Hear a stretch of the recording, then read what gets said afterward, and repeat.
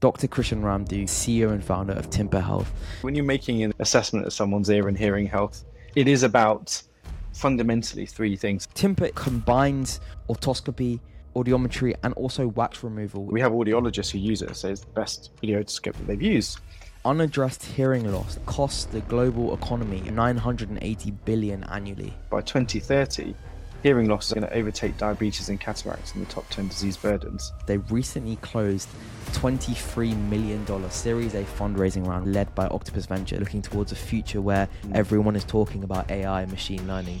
We sit on the world's largest bank of ear and hearing healthcare images and videos. We already have an algorithm that will tell you, is that eardrum normal, abnormal? As you're preparing to dive into the US market and start opening up Tympa globally, what emotions do you feel currently? It's excitement, but also it's a huge task. We've actually only scratched the surface of what the product can do.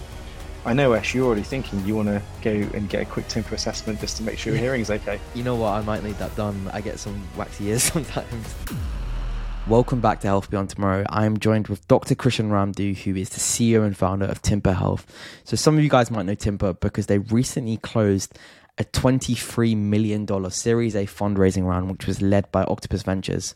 I reached out to Chris thinking it would be the perfect opportunity to bring him onto the podcast to talk a little bit about how Tympa is completely revolutionizing ear care globally. Tympa is both a hardware and software solution which combines otoscopy, audiometry, and also wax removal into an all-in-one community ear examination portable kit. It's effectively empowering health professionals to start taking ear care out of hospitals into the community. So in this episode, we'll talk a little bit about the journey of Tympa from the very early stages, the initial barriers and institutional barriers that Tympa had to overcome, to now where they're at with fundraising and now looking to expand globally into US market. If you enjoyed this episode and you have been enjoying my weekly episodes, then please make sure you hit that follow button. It just helps the channel to grow and honestly keeps me super motivated.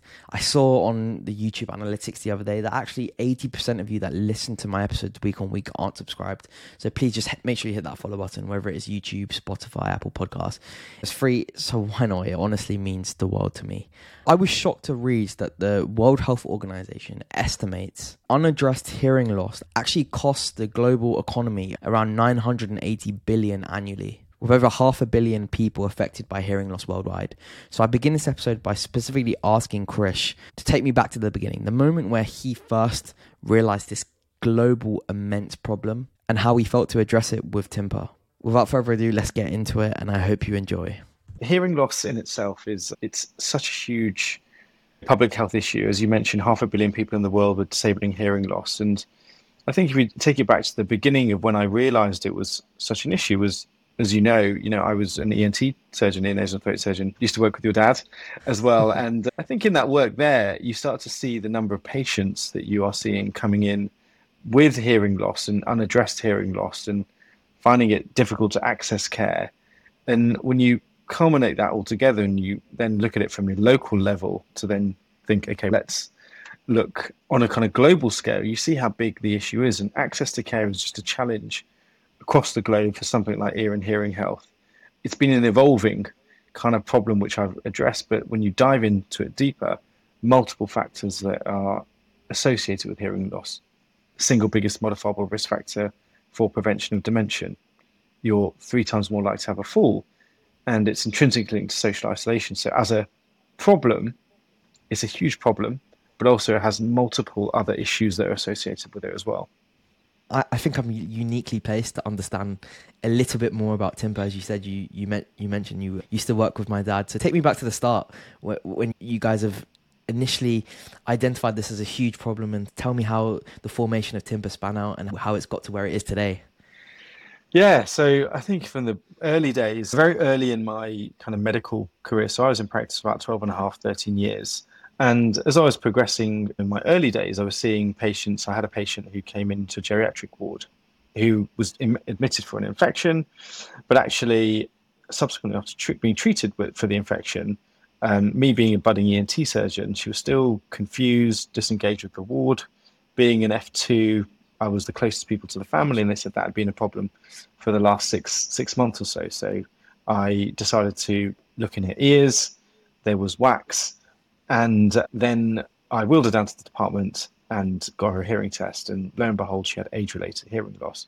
Fitted her with a hearing aid and followed up, and it made a huge impact on her life. And as I subsequently went through my journey as training to be an ENT surgeon, you had to jump through many hoops, but it was fortuitous for me that I ended up, as I moved to London in my higher surgical training, working for your dad. And not making you blush here, but he also shared some of that same vision of where could you look at that solution and problem of ear and hearing health, looking at it more from a global scale. Within that, kind of been given the opportunity to work as alongside being a ENT surgeon, but have some kind of research time to be able to think outside the box.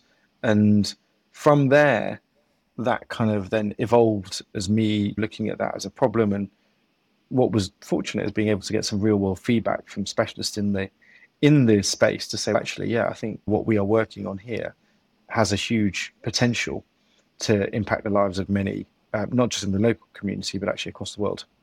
And I'm interested because you mentioned on the Big Picture Medicine podcast about the transition from initially in the early stages going for grant funding and then transitioning into actually looking for angel investment. And the reason was because of some IP disagreements with the NHS. And though I was a little young at the time, I remember my dad telling me all this was going on at the time. And obviously I was in my teens, a little bit uninterested. But so it's ironic now that I'm here asking you that question. So tell me a little bit about those problems that happened and about the NHS wanting a significant portion of the company and how you navigated those institutional politics. Institutional politics is always a challenge. And I think even now, we want to be that exemplar of how can you actually innovate within the system, but also help get scale, because sometimes there's a lot of ideas which just falter. And me and your dad, we collaborated and worked on the grant together, him being the kind of principal investigator. And it was a real challenge. Like we had a huge opportunity to get a grant to help take this project forward. And what ended up happening, and that wasn't a small amount of money, you're talking about 850K. And what ends up happening is you're in a system which maybe isn't necessarily used to thinking, how can you take that money and evolve it? And we're okay with that. That's saying you work in the NHS, you work in your hospital, they should have a stake in this enterprise. But to start at the scale where you say we want all of it, it's never going to motivate or look at the people actually doing the work to actually get them to keep motivated, not from a financial sense, but actually you want some ownership for the work that you're doing. And so we flipped on its head. We realized that wasn't a way to take it forward. I was able to speak to a network of people and bring forward a family office, which is a group of high net worth individuals, very much like the Dragon's Den, pitched them the idea of where we were, where we wanted to get to, and essentially get the first amount of investment, which was more than the grant. And sometimes what you need in the situation is almost another heavyweight to an organization saying, look, this is what we're investing in. These are the terms that we're going to invest on. And that, I think, changed the mindset. And it was extremely hard. Like, I wouldn't underestimate how we ended up having to do that. But to allow us to spin out. And we were always of the mindset that the NHS should benefit from it. So what's a fantastic story is that the Tympa Health, the NHS are a stakeholder in the company, and it's an NHS spin-out, which is almost the way things should be. So I've shortened the challenges, but it was extremely challenging, and I think it was credit to the kind of resilience of the team around that to get through that as well. And setting that example where you aren't giving into all the demands the NHS is asking for, but you know what, you are saying we will give you a shareholding which we believe is fair. Setting that example going forward, how do you think that's affected in general clinical entrepreneurs now going forward? I think it should be seen as a great example because it's difficult in itself to set up a company and make it successful. It's even more difficult to sometimes spin it out of big institutions and continue to have that drive to make it successful as well. And I think I was one of the first 10 in the country appointed to that clinical entrepreneur program. I think that's grown tremendously. And with that, you have mentors at different stages of your journey. And so you get mentorship from there as well. And looking at it now, 6 years down from that time, it should be seen as now as Tympa grows and continues to grow, and who knows where the end goal necessarily will be. But the fact that the hospital and the NHS will benefit from that can only be seen as a positive thing. Yeah, it's fantastic. I was interested to see Professor Andrew Bastoris, who is the founder of the portable eye examination kit, which is Peak Vision, which is being used in Africa, which has some similarities to Tympa. However, was set up as a charity and was crowdfunded. And this kit is effectively an eye equivalent of you could argue yeah. And so, but they developed a charitable model. So do you think if Tympa adopted the same charitable model, it would have alleviated some of these political challenges? And why or why not did Tympa not consider this path? I think that path is in Tympa's journey, like it is in where we want to get to. I think if I look at the long-term vision of where we want to get to Tympa, is to be able to deliver a solution. And already, if you take the solution in its current form, it delivers a service. If you took it into those low-income resource countries, it delivers them a service that they never would have thought they would have had access to, bringing specialists closer to them. And for me, and like looking at how we would have wanted to deliver that and why we haven't to date, is that what I want to be able to do is deliver a service that when you go, that's sustainable and scalable and actually stays within that system, and actually taking the route of fundraising to build a company which then can actually stand on its own 2 feet. So launching it in markets of the UK and then the US gives, for me, a better chance of us actually going into those low-income resource countries and giving them a service which actually has real longevity. I'm sure what they're doing at Peak Vision is definitely having that, but what we're also then able to do is, this is longer term thinking, but actually, let's say we deliver a service in the UK and the US, it actually just pays for the service that you're going to be seeing in those low-income resource countries. The Tympas that are kind of in version 2, as we build out version 3, the version 2s can go into those low-income resource countries. And I think that's the way to model it. It's sustainable as well from utilizing the systems that we have. So that's why I've gone down that route. And I think if you asked anyone here at the company, everyone knows that's the mission and vision here at Tympa. Yeah, fantastic. So tell me a little bit about the Tympa kit. Some people will be listening over just audio, but if we could visualize it and talk a little bit about the hardware. My mum is training with the Tympa team. Cool. She's a pharmacist. So there was one downstairs and I was thinking if I should bring it up. I assume you probably have one to show the audience. If we could talk a little bit about the hardware, then also the software that Tympa is offering, because it's often forgotten that for Tympa to work and function properly, there needs to be a balance between both the hardware and software, Correct. as you were mentioning. Yeah. So talk me a little bit about how you're getting these components to seamlessly work together. Yeah, here it is, as you said, as if here's one I prepared earlier, but you've got the little box that comes together. And essentially, when you're making an examination and assessment of someone's ear and hearing health, it is about fundamentally 3 things. So you want to look inside the ear. So what the Tympa does, allows you to do high definition otoscopy. And we've got a patented kind of lens system, which allows you to look at that eardrum in high definition. And we have audiologists who use it, so it's the best video otoscope that they've used. And we publish papers on, equally the research element of publishing papers on how good that diagnostic element is. So you've got the otoscopy. We've also got a patented spacing mechanism. So here is the ability to remove wax or infection. And hopefully you can see this, is that we built this with a very safety in mind. So you're holding your Tympa, and one of the things that people worry about is, are you actually going to damage the eardrum? But you can see here we've built it so that actually I'm pushing quite hard. You actually cannot get down to the tympanic membrane and perforate, because it actually physically stops you from doing that. The second part is most patients present with saying, I think I've got a hearing issue. So it comes with a set of headphones, which then allows you to do a accurate hearing assessment, so 4 frequencies, and all of that then is pulled together into a digital record, which then is where the software comes together, which then allows you to link in with any specialist in any location. And so we have this system where if the end user, and we train up, we've got an extremely robust training program. It would be interesting to get your mum's feedback on it, but we have excellent feedback. If you look at our Google reviews of what we do, is it's not in medicine, is not see one, do one, teach one.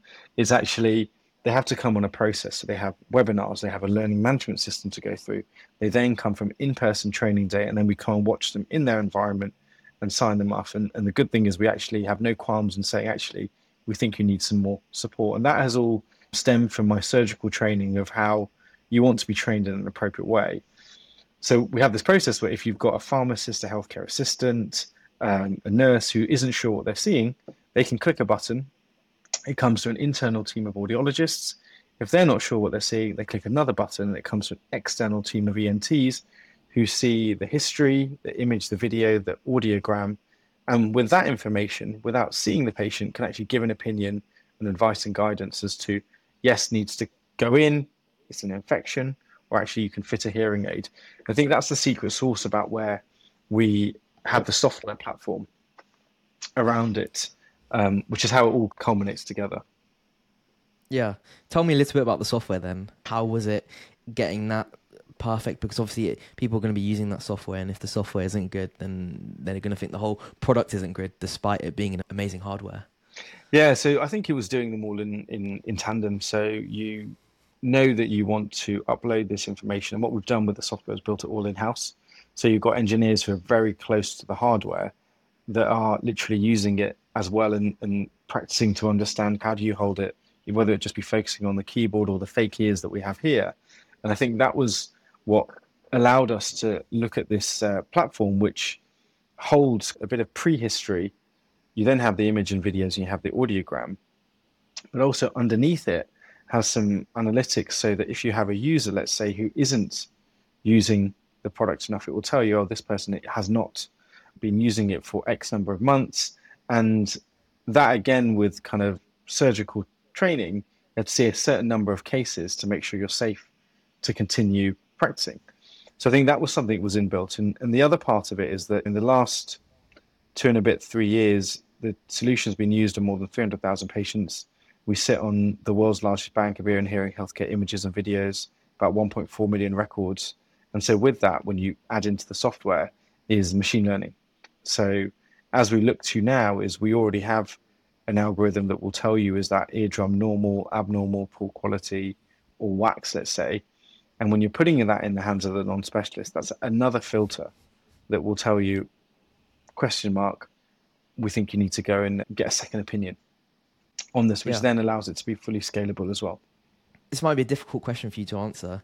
I was recently talking with Neil Daly, who's CEO of Skin Analytics, and we were talking about the database they have, dermatological database of high quality images. And I asked him the question of where does value in your company lie? Is it in the AI algorithms you created, or is it the actual data set? And so I'm going to ask you the same kind of question. So where would you say, going forward, looking towards a future where everyone is talking about AI and machine learning, does Tympa's value lie? Is it in this largest ear health database set that you're talking about, or is it in the hardware? I think it's twofold, actually, because actually if you look at the journey, and when you encompass like Tympa in its current form, it's actually hardware and software, and it delivers a service for that end user. And the real value is obviously the utilization of the system. There's no point having a system which your customers or clinicians aren't using. So the fact that we have about 30,000 patients a month using that system, we know that there's value created in that, because that means that what do we build it for? Better access for care for patients. So we tick that box showing that actually there's a real value chain there, that equally the end user that's having it is able to see their patients effectively. And let's say if it's in the private sector or in an American model, they're charging for that service. And in the NHS model, because they're being seen outside of hospital, it's a cost-saving exercise. So lots of value created there. The data at this stage we are as a company is very untapped, but actually where we can see tremendous value is, as we mentioned, about all the other issues that hearing loss is associated with. Is there a way that in the future I can say to you, actually, you've got normal hearing here at year 1, abnormal hearing at year 5. Could I have predicted something earlier to say, actually, you should be doing something earlier? And the WHO have also done a study saying by 2030, hearing loss is actually going to overtake diabetes and cataracts in the top 10 disease burdens. And that's not just because of the aging population. You and I are sitting here with AirPods, headphones. That's a constant kind of almost trauma to the ear canal. Is only 2.5 centimeters, and actually no one really knows whether the ear is actually built for that. And I think there's that also group of listening to loud music and going to concerts. That's yet to be seen as to what downstream issues that has as well. So I think the data point is, I think there's value creation definitely for us there, how we help support looking at those downstream issues, being involved in clinical trials, predictions of how we can look at things earlier, as well as the service. So hopefully we're creating value across the whole chain there. Yeah, it's definitely exciting stuff. And you talk about prediction there, but obviously that will require more regular screening to be able to predict and have that data for a single person. So tell me a little bit about how you're getting people up and actually going to get their ears checked out. So we obviously provide the solution to providers who deliver ear and hearing healthcare services. I think already before we launched, pharmacy was not actually delivering the service. So we've created a brand new market where we've got more than 100 different community pharmacy chains across the country, from small, medium to large, which community pharmacy is seen as a hub kind of for patients to go and get services. So we support those customers in talking about ear and hearing health. And I think there will be a world in which we all naturally will go and get our eyes checked. You look at every year you go and do that. Why should you not be doing that with your hearing as well? And I think that comes with the kind of destigmatization of that. And I'd probably say we're doing a lot of work in the US, and they've just launched this new FDA ruling of over-the-counter hearing aids, which is for mild to moderate hearing loss. So you can have these things like AirPods or AirPod-like devices which actually support with your hearing. And there's already destigmatization. Like, you could walk down the street and someone have these AirPods in your ear, as an example, and you wouldn't know whether they have a hearing loss or not. And I think we are supporting in driving more people for access to care. And I think as we help in our mission of making it more accessible to patients, I think that will naturally mean that people start to think more about your ear and hearing health. I know, Ash, you're already thinking you want to go and get a quick Tympa assessment just to make sure your hearing is okay. You know what? I've seen those videos that you guys post on LinkedIn with someone sitting down at a conference getting their ears checked out, and then just like a fat clump of wax will be coming out of their ear. The wax part is very engaging. I was like, you know what? I might need that done. I get some waxy ears sometimes. But yeah, you talk a little bit about America there and going to the US, and big congratulations. You recently closed your Series A 23 million fundraise round that was led by Octopus Ventures. And so my question is to you, as you're preparing to dive into the US market and also to start opening up Tympa globally, what emotions do you feel currently, you as the CEO? It's excitement. I think the thing is, if you look at, as we started at the beginning, I think it's a real excitement of how we can go and deliver the solution over there. And I think you can have that excitement, but also it's a huge task. And so with that comes, you could say, a little bit of trepidation as to how you're going to navigate that. I think that trepidation goes away when you look at how you bring the right people along the journey with you, and you build a team around you that can help support in delivering kind of the mission and vision that you have. And I think it's a challenge from, if you could ask my wife, like, you've got the UK working hours, and then you have a bit of time with the children, then the US start calling in. So it's a fine balance between how you manage all of that, but it's very exciting, very exciting. Yeah, it's definitely very exciting stuff. And so tell me, how are you managing that? What kind of personal sacrifices have you been going through with obviously bringing Tympa firstly to life and now scaling it throughout the world? What would your wife say firstly? Give your wife's answer and then give your answer. I think so my wife's a doctor as well. And I think she certainly, as medics, you're not shy of hard work. So I think she knows that it's extremely challenging. And I think it's a mindset change of the impact that you're having now, the amount of hundreds of thousands of patients that Tympa is seeing.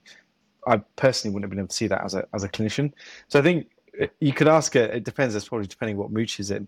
I guess it's more the fact of the balance, because I think in answer to how she's feeling, how I'm feeling, I think with anything in life, when you're starting up a company, and I think you've spoken to a lot of startup founders in your podcast, and probably as you've been going on this new journey, it's incredibly difficult. You have to learn, and one of the biggest things which I think is I've really taken about is balance. Really, it's like, how do you balance everything? Because you have to balance what you're doing on day to day from a working life.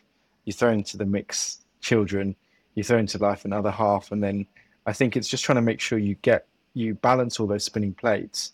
And it's always difficult you want to be good at everything and 100% at everything.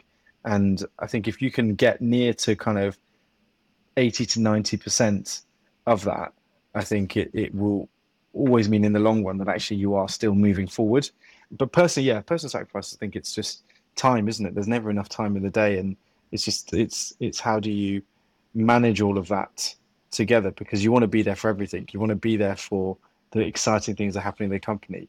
You don't want to miss things with your children, and you need to have time for yourself as well.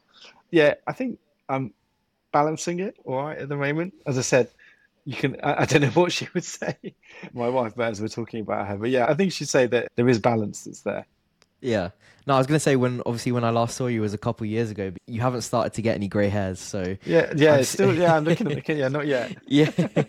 So from that, I probably could say that you are balancing everything okay at the moment. I hope so. So you've obviously gone through ENT training, got to a very senior position, and then decided what was it, SD6 to step out. Yeah. SD6 to step out, then you started doing GP training to become a GP. Yeah, correct. Yeah. Then you stepped out again. Yeah. And so all these pivots that have happened, reflect on your journey a little bit. Is there any point of regret throughout those journeys? Do you ever sit there at an ENT conference with all these professors, all these surgeons, and kind of wish this could have been me? I do. I think when you look back, certainly in ENT, because I think I was very dedicated to that group and kind of like cohort. And what's been really good is you still keep in touch with all of those colleagues and with your dad and others as well who I went through the journey with. And actually that pivotal point, I think, was stepping away from ENT was quite a big step, because actually that was what my career path was going to be. But what was helpful was you speak to that moment in time, you're speaking to colleagues, say, what would you think? And there was a camp who would be like, what are you doing? And then mentioning it, I suppose your dad was one of them, plus others who were like, Chris, you don't want to look back in 5 years' time and regret what could have been. And I think now, fast forward, the reasons for pivots were at the time when it was an ENT, you're trying to do ENT training. I had my first child was born, trying to finish writing a PhD. So many, and have a company and someone writing a big check to say, look, try and grow this product. You then fast forward when you move into GP training, you then raise some more money and you can see something moving. And I think at that moment in time, which was actually just over 3 years ago, I was still a full-time doctor. It's crazy to think the growth now. And I think at that moment in time, I knew that this could become something special. And then it was about focusing. And actually, now I look back and think, if I hadn't have done that and hadn't fully focused, you can now see the company really going on that big trajectory. And if I look back, I think in anything, you can never look back with regret. But I think what you miss, if anything, is the camaraderie amongst that cohort that you work and train with. I think it's difficult now as you sit as a CEO, as a leader in that organization. Yes, I've got a fantastic leadership team, but still the buck stops with yourself as to how you make those decisions. Whereas the nice thing in the camaraderie, and I guess in medicine, is that you would make a decision collaboratively and you'd get different opinions, which you do here as well.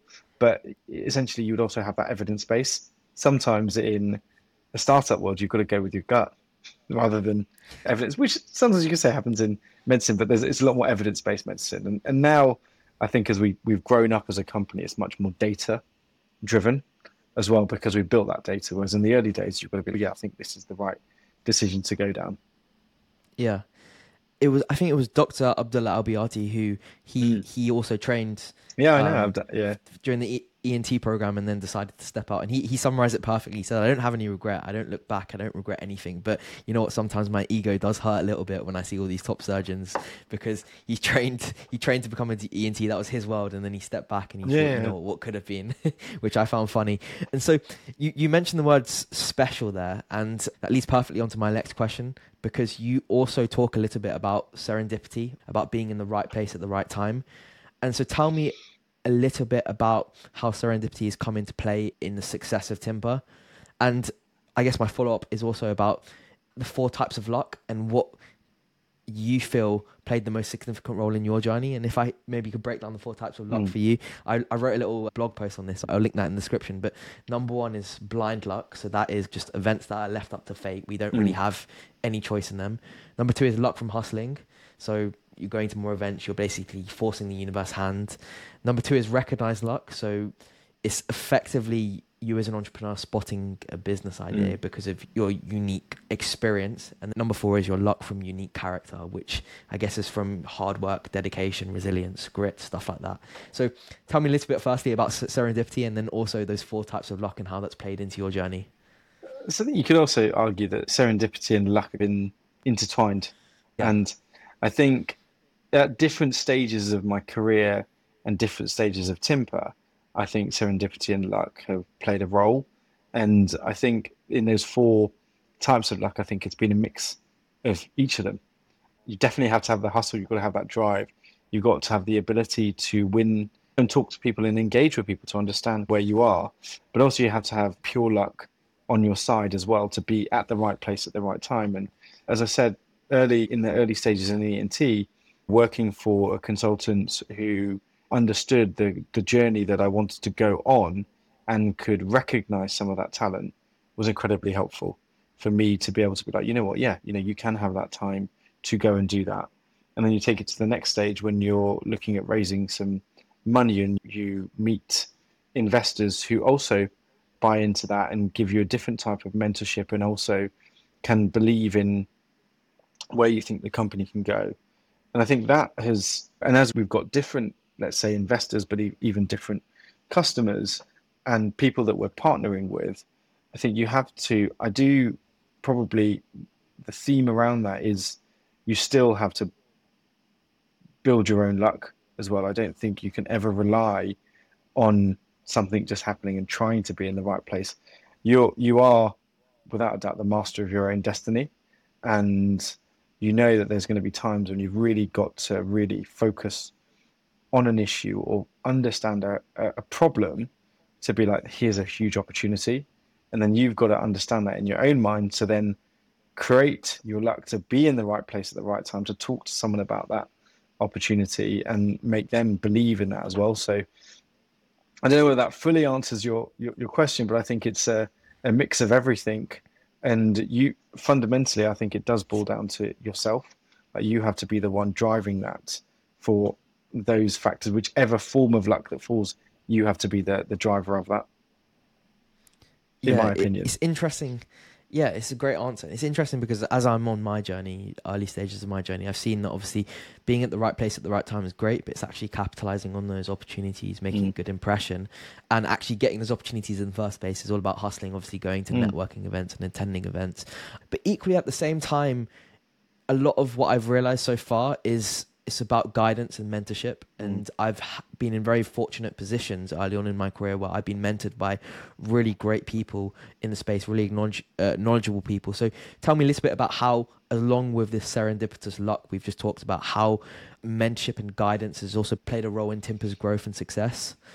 Yeah, like I said, I think in the, like when I was talking about the previous thing, I think it's just different stages. You get different support and mentorship for the different stages that you're at. And I think it's always important to recognize where that support has come in and how it's been helpful. And one of the things now that I think is, if I look at today, I think that journey has happened and you have different mentors at different stages who support you at different stages of your career. And you'll find the same. You'll almost have where you're like, okay, I'm trying to figure out how to grow in this domain. Then you solve that. You're like, how do I grow in another domain? And I think if I take the journey here at Tympa, we're at this stage now. So what I always was trying to look at was also continue to have the mentors that you have, but actually look, how am I going to take Tympa or myself personally to the next stage? So it's almost looking at the person who is that one stage ahead of you, because almost saying, how did they get there? And if they can do that, then I can do it. And I think that's what I have done, is build a network of other founder CEOs who are about 1 or 2 steps ahead. So what is apparent is that some of the challenges that we face or the questions that I have, they have without a doubt in some form or another had a very similar one. So having someone who's taken that path before you is helpful. And I've even also tried to think that as how you build that in your team, to look at the qualities and skills that I have as an individual. What can I really excel at? But what are the things which I know that I need some support with? So bolt those individuals around you to help you with that. And even that can be the case with mentorship as well. Yeah. And how are you positioning yourself for you and your team to level up and get to that step where you're 2-3 levels above where you want to be? I think I tell the team all the time, we are at a junction point, a moment in time where we really can lead the way. And I think the way I try to do it is obviously lead by example.